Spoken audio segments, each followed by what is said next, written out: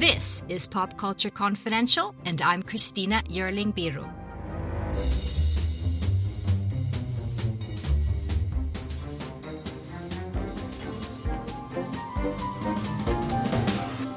Hey everyone, welcome back to the show. I'm Christina. This week, I'm so pleased to be joined by actor, director, producer, and author Justine Bateman.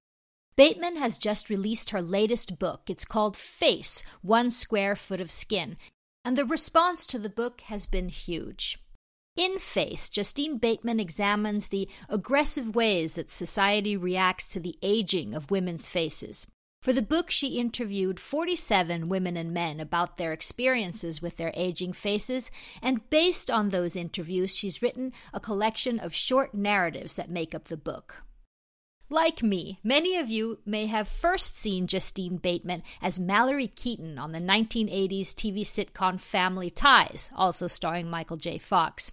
Bateman was nominated for 2 Emmy Awards and a Golden Globe for her work on the show that was a massive hit. 36 million viewers tuned in to the finale of Family Ties in 1989. Bateman also starred in shows like Men Behaving Badly, Arrested Development, Still Standing, and Desperate Housewives, to name a few. Just this year, she premiered her feature film directorial debut called Violets, starring Olivia Munn and Justin Theroux, at the 2021 South by Southwest Film Festival. At 46 years old, Justine Bateman went back to school. She enrolled at UCLA and earned a bachelor's degree in computer science and digital media management. In 2018, she released her first book, Fame, The Hijacking of Reality. It's an examination into the nature of fame and celebrity. And she's just now released her second, Face, 1 Square Foot of Skin. Justine Bateman, thank you so much for joining me. Oh, you're welcome. I'm happy to be here. You fucking hate memoirs. You say as much in your book, Fame. And this is not a memoir. These are many voices. It's an exploration of how society responds to aging. But I did find it immensely personal. Is it all right to say that? And if so, how? I mean, I endeavor to be as good a writer as I can humanly become. Like, that's my goal. To me, I have like a thesis statement really in my writing. And then I think about how, and I've done the research, in both Fame and this book Face. And I think about how am I, and I do the same thing with my filmmaking, like how can I make the emotional impact of what I'm writing or making as deep as possible for the viewer. And so I think about what format it would be in. And because what I want to do with my projects is I want to make it intensely personal for the reader or for the viewer. And that's why, for me, as a member of the target audience of this book, I'd ask myself, what format would I want to take it in? Would I want it to be academic? Would I want it to be sort of just one person's experience with it? I thought, no, I'd want it to be in this. Sometimes I write these little micro stories, like shorter than short stories. And I thought, no, I'd want it to be in that format. I'd want it to be like a bag of potato chips. And each story is something you can, potato chip you can chew on and then think about, like what core fear is propelling that particular person in that particular story. Tell me what led you to write the book. While I was writing my book, Fame, I happened to Google myself and the autocomplete looks old. So Justine Bateman looks old. And at the time I was 41, 42 or something. And I didn't think I looked old. I thought I'd always looked young for my age, in fact. So, and for reasons that had nothing to do with my face, I decided, I go into more detail in that book, Fame, but I decided they were right and I was wrong. And that messed with my head for a while. And I really had to dig in to myself and find out what irrational fears did I have that were serving as anchors for this idea. Why did I bring it? How did this serve me? Why did I bring these ideas that these other people had about me and bring them in as beliefs inside of me to my detriment?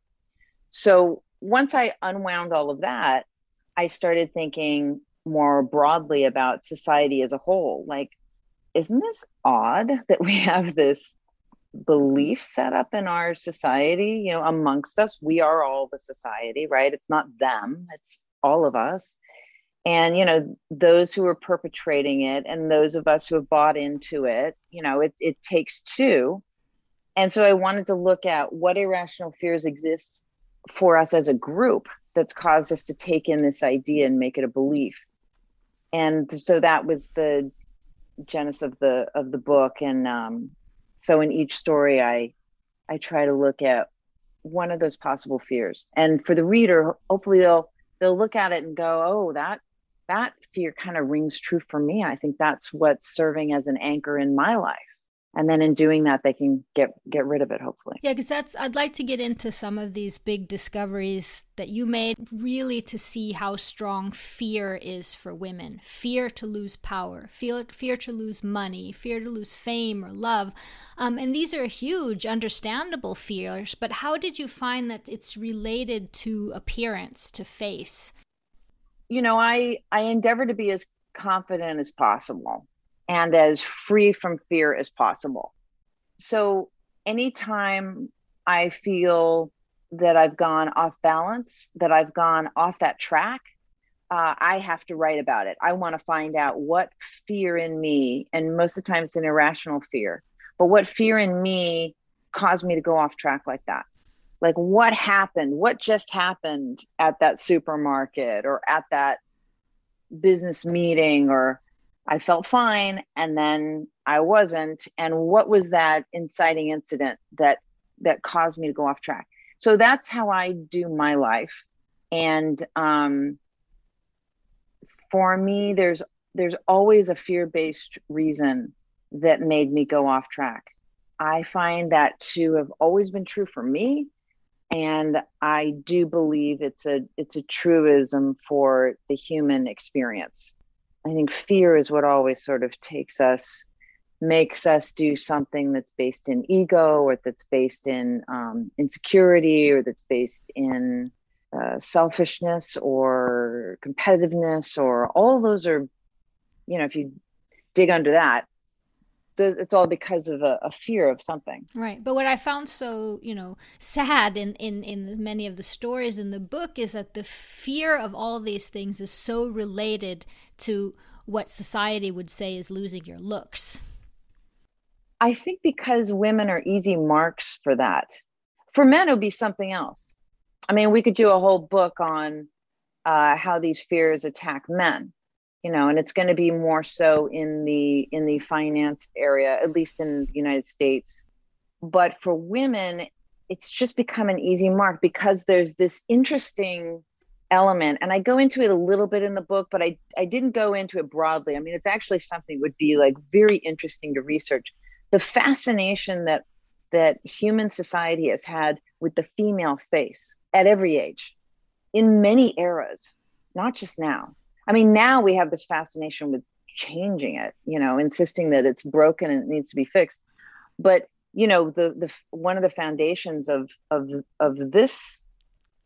position we have in this society is this long-standing position of a fascination with the female face. That's very, there's a Harvard professor named Nancy Etkoff who's written a book called The Survival of the Prettiest, that kind of goes into a lot of that foundational information. It's a very interesting thing to think about and to research, I think, that long-term fascination with the female face. Several of the women you talked to about, sort of body image and the female face was shaped in already in early childhood. That, you see older women whose lives are sort of folding under the pressure of aging and wanting to reverse it. In your life, your own mother and women of your life, what was her relationship to aging and to your appearance as a young girl? Well, for me, I mean, I grew up looking at these older actresses, European actresses of the 60s and 70s, and American actresses too. I mean, so I was born in 66. So those formative years, right, were during the 70s when having a natural look was so in vogue, right? So that's what I grew up looking at. And I was really, someone wants your attention. I know. Hold on one No second. problem. I just got to get somebody to deal with this. Hold on one second. Okay, I'm back. Sorry. So no problem. We were talking about women in your life as a growing up. That in your book, there's many women who are shaped by sort of seeing older women folding under certain pressures of appearance, and what you were. Yeah, for me, I mean, I grew up looking at the European actresses of the 60s and 70s, in films from the 60s and 70s, and I was also a kid in the 70s, and that was a time when things were, a natural appearance was in vogue and was stressed, and so I grew up thinking that's what looked cool. And I was also drawn to these biographies of women that had gone beyond, and Amelia Earhart or Frida Kahlo or Coco Chanel, and it was about this confidence they had, and their going after their objectives. And so that's what I was really drawn to. It was more like a style and an attitude than exactly how somebody looked. And for most of those women that I just mentioned, like their faces were whatever they were. You know what I mean? So to now be in this society where artifice is so focused upon is really strange to me. It's so simplistic. And maybe that's why it's become so popular, because it is simplistic, and maybe people feel overwhelmed with the complexity of life or something. I don't know. And they just want it, whittled down to something super simple. But I like the gray areas. I like the complexities of life. I like the that it's not just black and white. It's not just good and bad. When did you realize that it wasn't like that as a young girl? We realized that, our appearance, that the world, that society looks at you like that. It really didn't start for me until I read these criticisms of my face, like in my early 40s. It just didn't occur to me. Mm-hmm. And then, and then in the years since, I worked through that in myself, whatever fears, like I said, were anchors for that, pulling in that idea about my own face. But then as I was working through that, the years that have occurred between then and now, just looking around at what I think is like this very sort of psychotic attitude towards women, that their faces are broken and need to be fixed. I mean, there's been like a very steep escalation. Oh, yeah. Of that kind of attitude towards women in the names of products, in the ads we see, in the articles we read. And nobody was sort of saying, hey, time out. Isn't this crazy? Should we be telling women, all these women at various ages, by the way, that their faces are broken and need to be fixed? Isn't this crazy? It's like telling everyone you should cut off the little toe on your left foot. Well, it's all about money too, isn't it? Well, there is, you'd be hard pressed to find a sort of a big effort that is not being benefited from financially from somewhere. Yeah. that's the fuel that keeps it going for sure. But I don't look at that in any kind of resentful manner. I mean, to me, I think the science of selling is quite interesting. And you're either going to try and meet people's needs, or you're going to create a need. And the easiest way to create a need is to kind of prick at their fears. So I find it quite interesting, the selling of all of that. But everybody gets a choice as to whether or not they're going to participate in it or not. And what did you learn about that? What did you learn about when people make the decision to, for example, have plastic surgery? Well, I think, for some women, it's just something they feel like doing. I think for other women, it's far more fear based. It's, well, if I, a lot of it's the conformity principle. If I feel like I need to be a part, somebody thinking that they need to be a part of this. Otherwise, they'll be left out, left behind, Right. not included, or that they'll look stupid.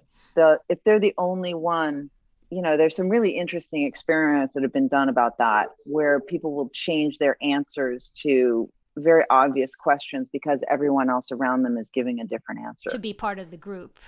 Yeah, to not be the one that's Mm-hmm. left out. And frankly, I don't know that women are, you could say it's about all humans, but I think in particular women, because I don't know that it's possible for a woman to actually become herself unless she's willing to entertain the idea of being disliked. Because I think women deciding that being liked and being nice is of utmost importance, I think has kept them back more than any sexism. That's just my personal take. One of the things that I thought was that really got me thinking reading in the book is that there's a statement, let me see here. We are so used to seeing plastic surgery that we don't know what aging looks like anymore. And I thought that was fascinating because plastic surgery, that sort of uncanny valley, isn't so uncanny anymore. When people grow accustomed to looking at something, um, anything different is going to seem unusual. And we can grow accustomed to anything. And we have. How often did you see people with colored hair 20 years ago or 30 years ago? I mean, it was a unique sighting. And now it's like nothing. I mean, your aunt or grandma probably has, a colored streak in their hair. Like it's no big deal. So, any society can grow accustomed to anything, it seems to me. As far as like, I'm not interested in changing other people or, making sure everybody understands what a real face looks like or anything. Like, I'm just not interested in that. I'm more interested in how I'm going to go through life. I mean, I want people to go ahead, keep doing what you're doing, keep thinking it looks like an unusual face, whatever. It doesn't matter to me. What I care about is whether or not I'm affected by it. And that's what I endeavor to get rid of. And if this book can disabuse other women of this idea that their faces are broken, then great.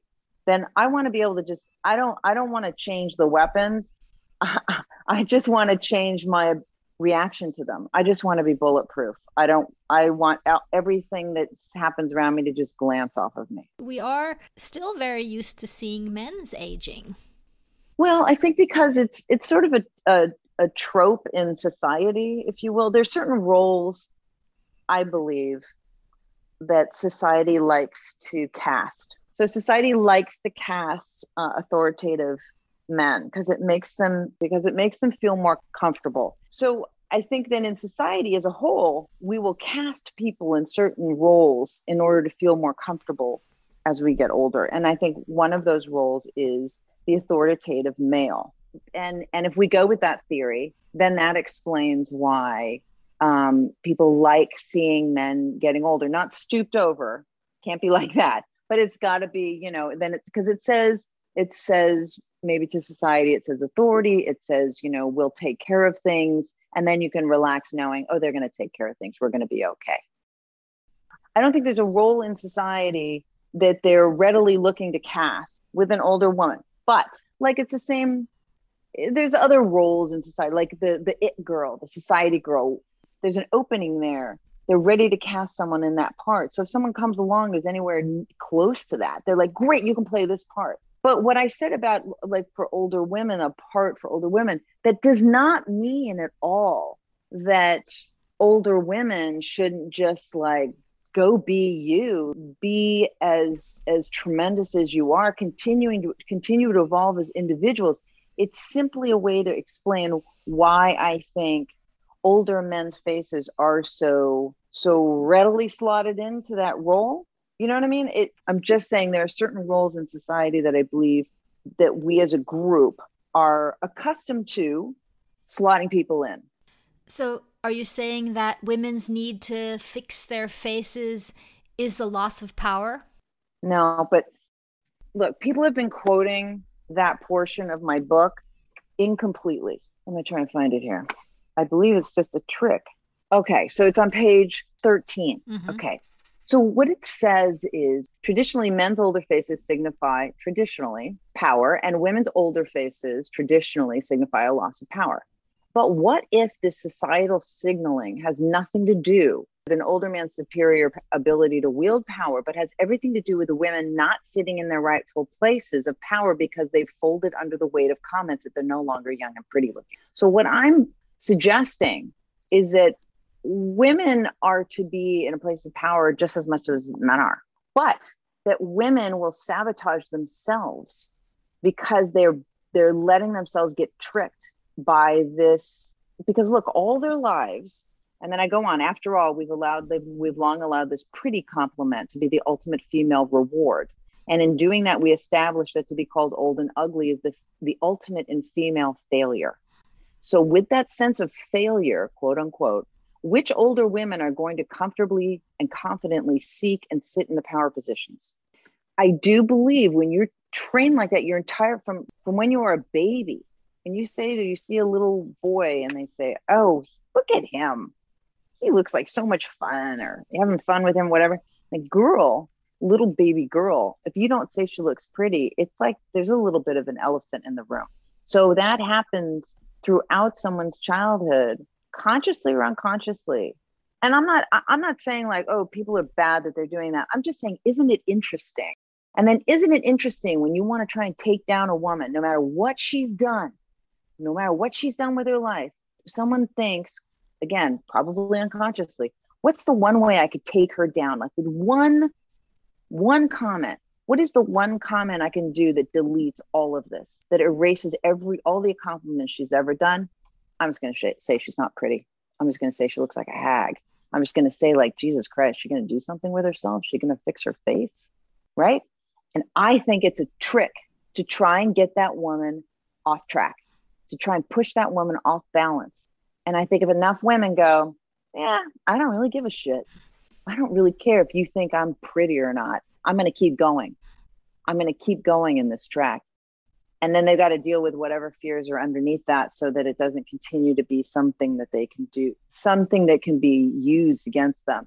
You know, something that I see it in women's faces and attitudes that are in positions of power when they get attacked like that. I can see that it bothers them. And what I'm suggesting is for each individual woman, we have an opportunity to not let it bother you, because the attack's not going to stop.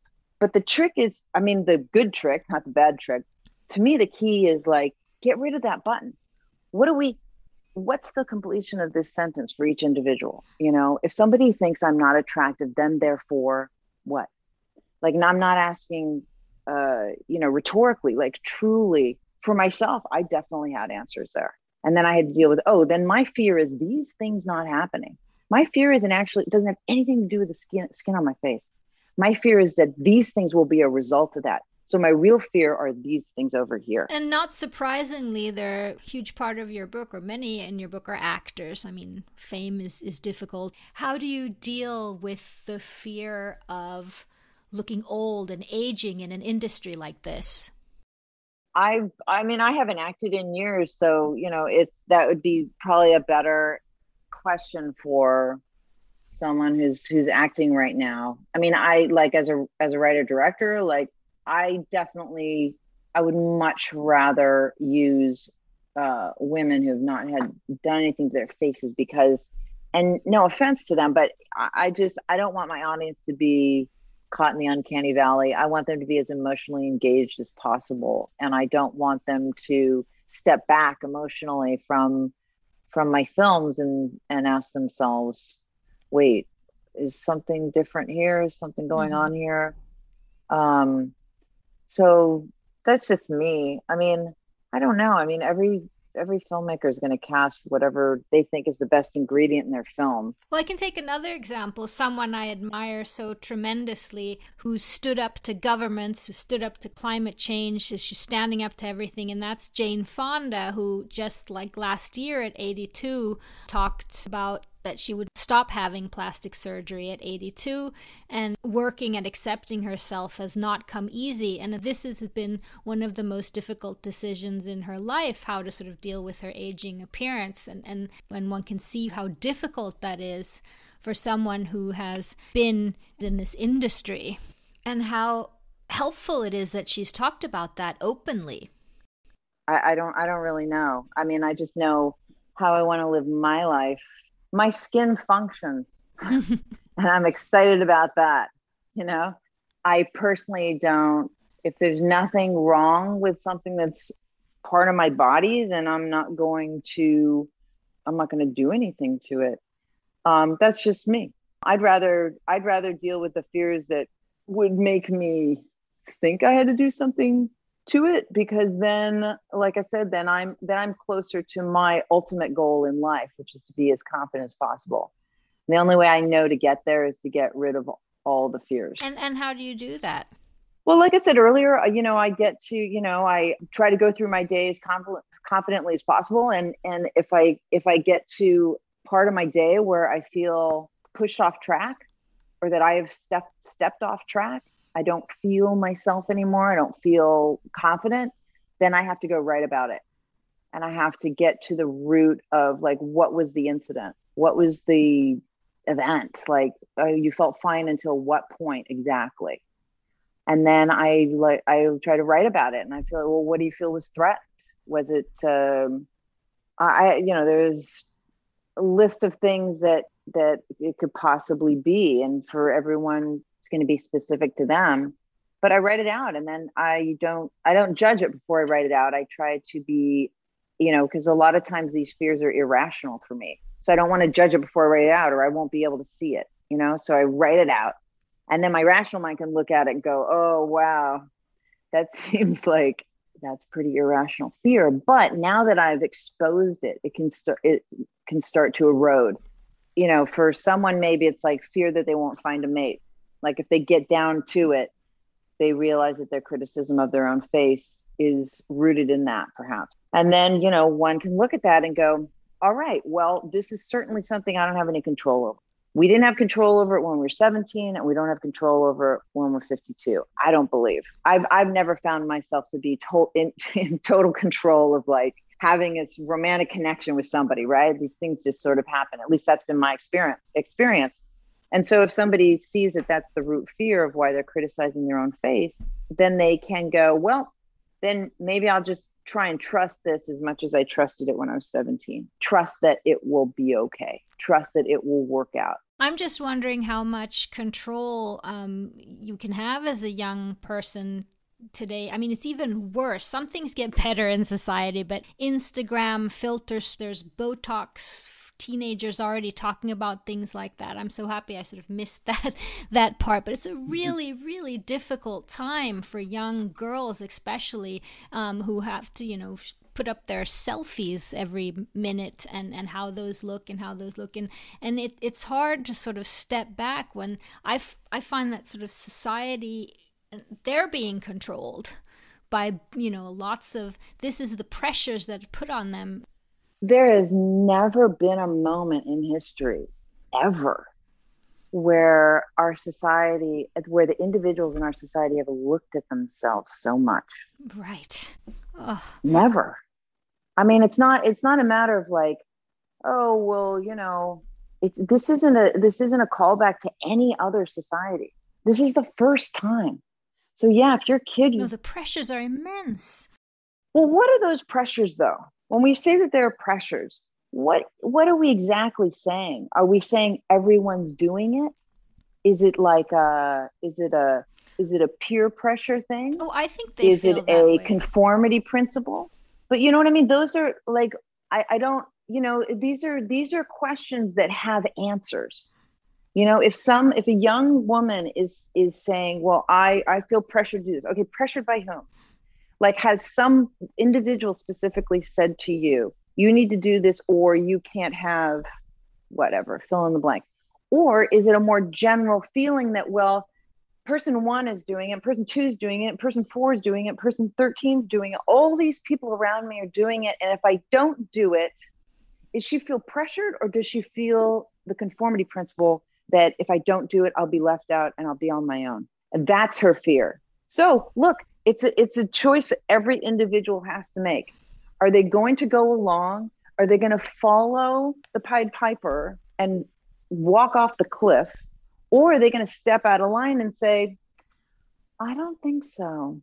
I don't really want to go along with this. That's what might be hard for a 13, 14-year-old to, with the pressures that society, especially as you were saying, the society where our looks are so incredibly important. You have to put that selfie up or you're not included.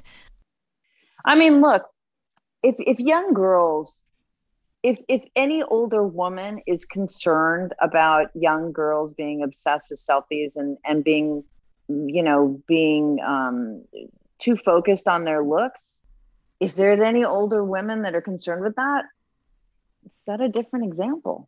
Yes, but I was thinking that many girls are mostly not seeing older women. They're seeing Instagram celebrities and retouched images, and many older women that have gotten surgery, perhaps.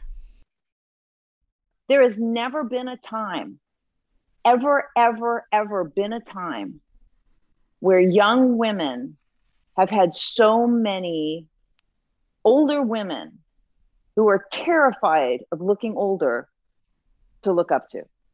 There's never been a time like this. So if then there are any older women that are concerned with that, you are part of what's going on here. Because when you're younger and you're looking at what do I have to, and forgetting 13-year-olds, let's talk about like 20-year-olds, and they're looking at their life. They're just getting out of, early 20s. You're just getting out of college. You're going to go work into the workforce. You're going to get married. You're going to have kids, whatever choices you make. And then you're going to, and then like for the last 30 years of your life, you're going to be, quote, older looking.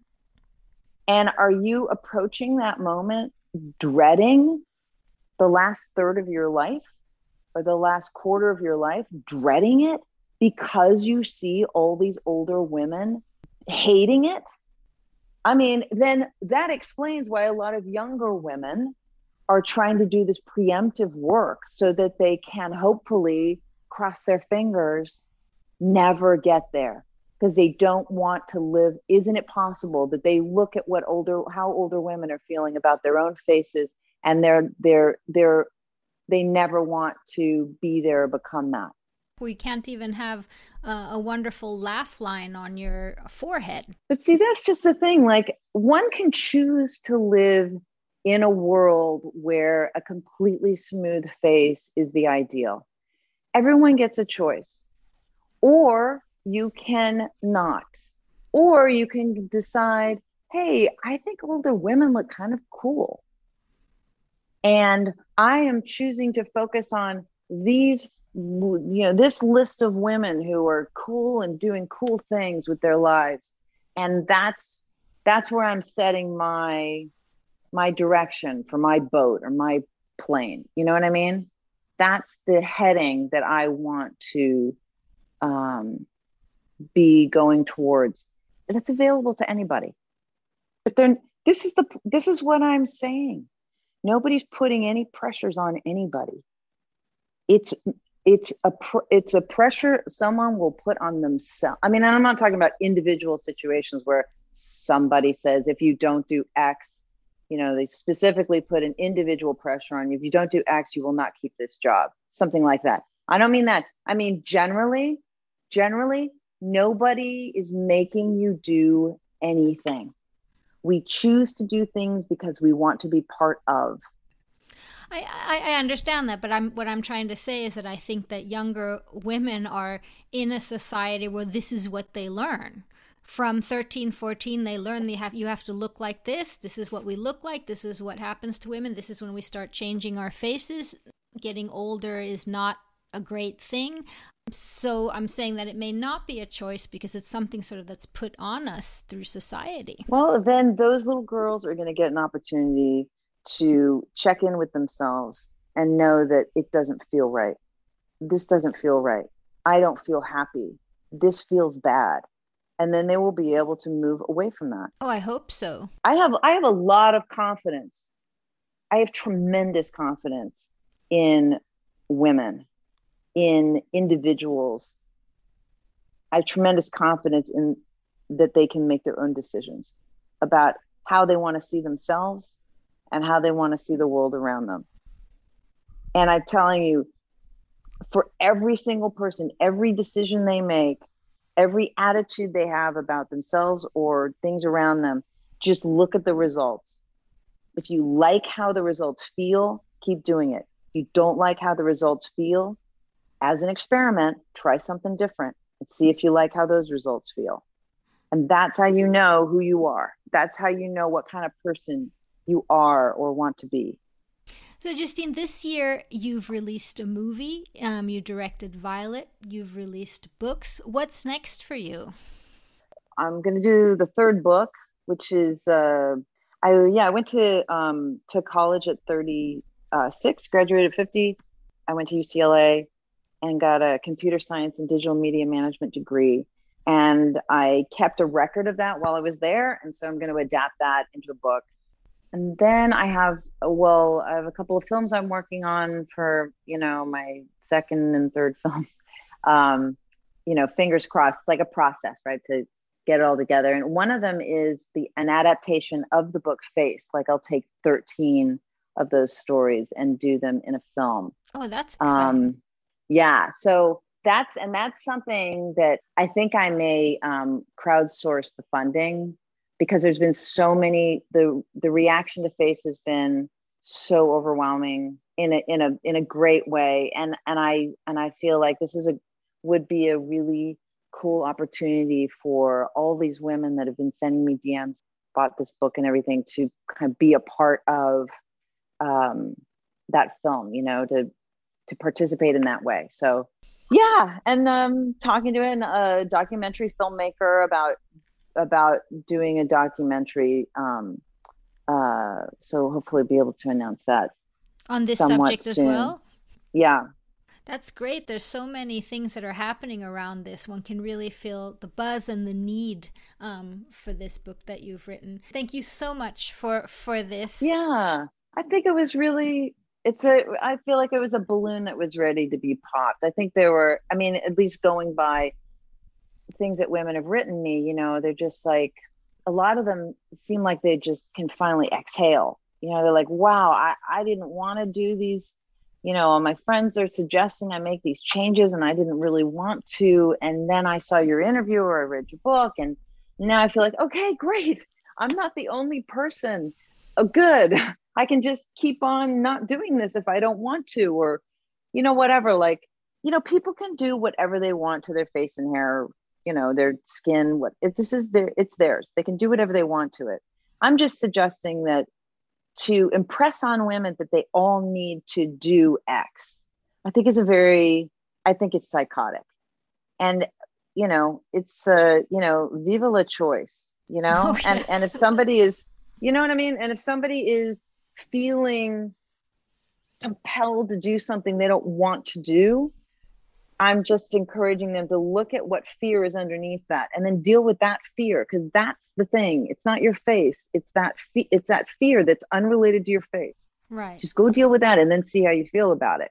And I guarantee you it'll have an effect. Thank you so much. You're welcome. Great talking to you. Thank you so much to Justine Bateman. Her new book, Face, 1 Square Foot of Skin, is available now. And thank you so much for listening. Please subscribe to Pop Culture Confidential wherever you get your podcasts. Thanks for listening. See you next time.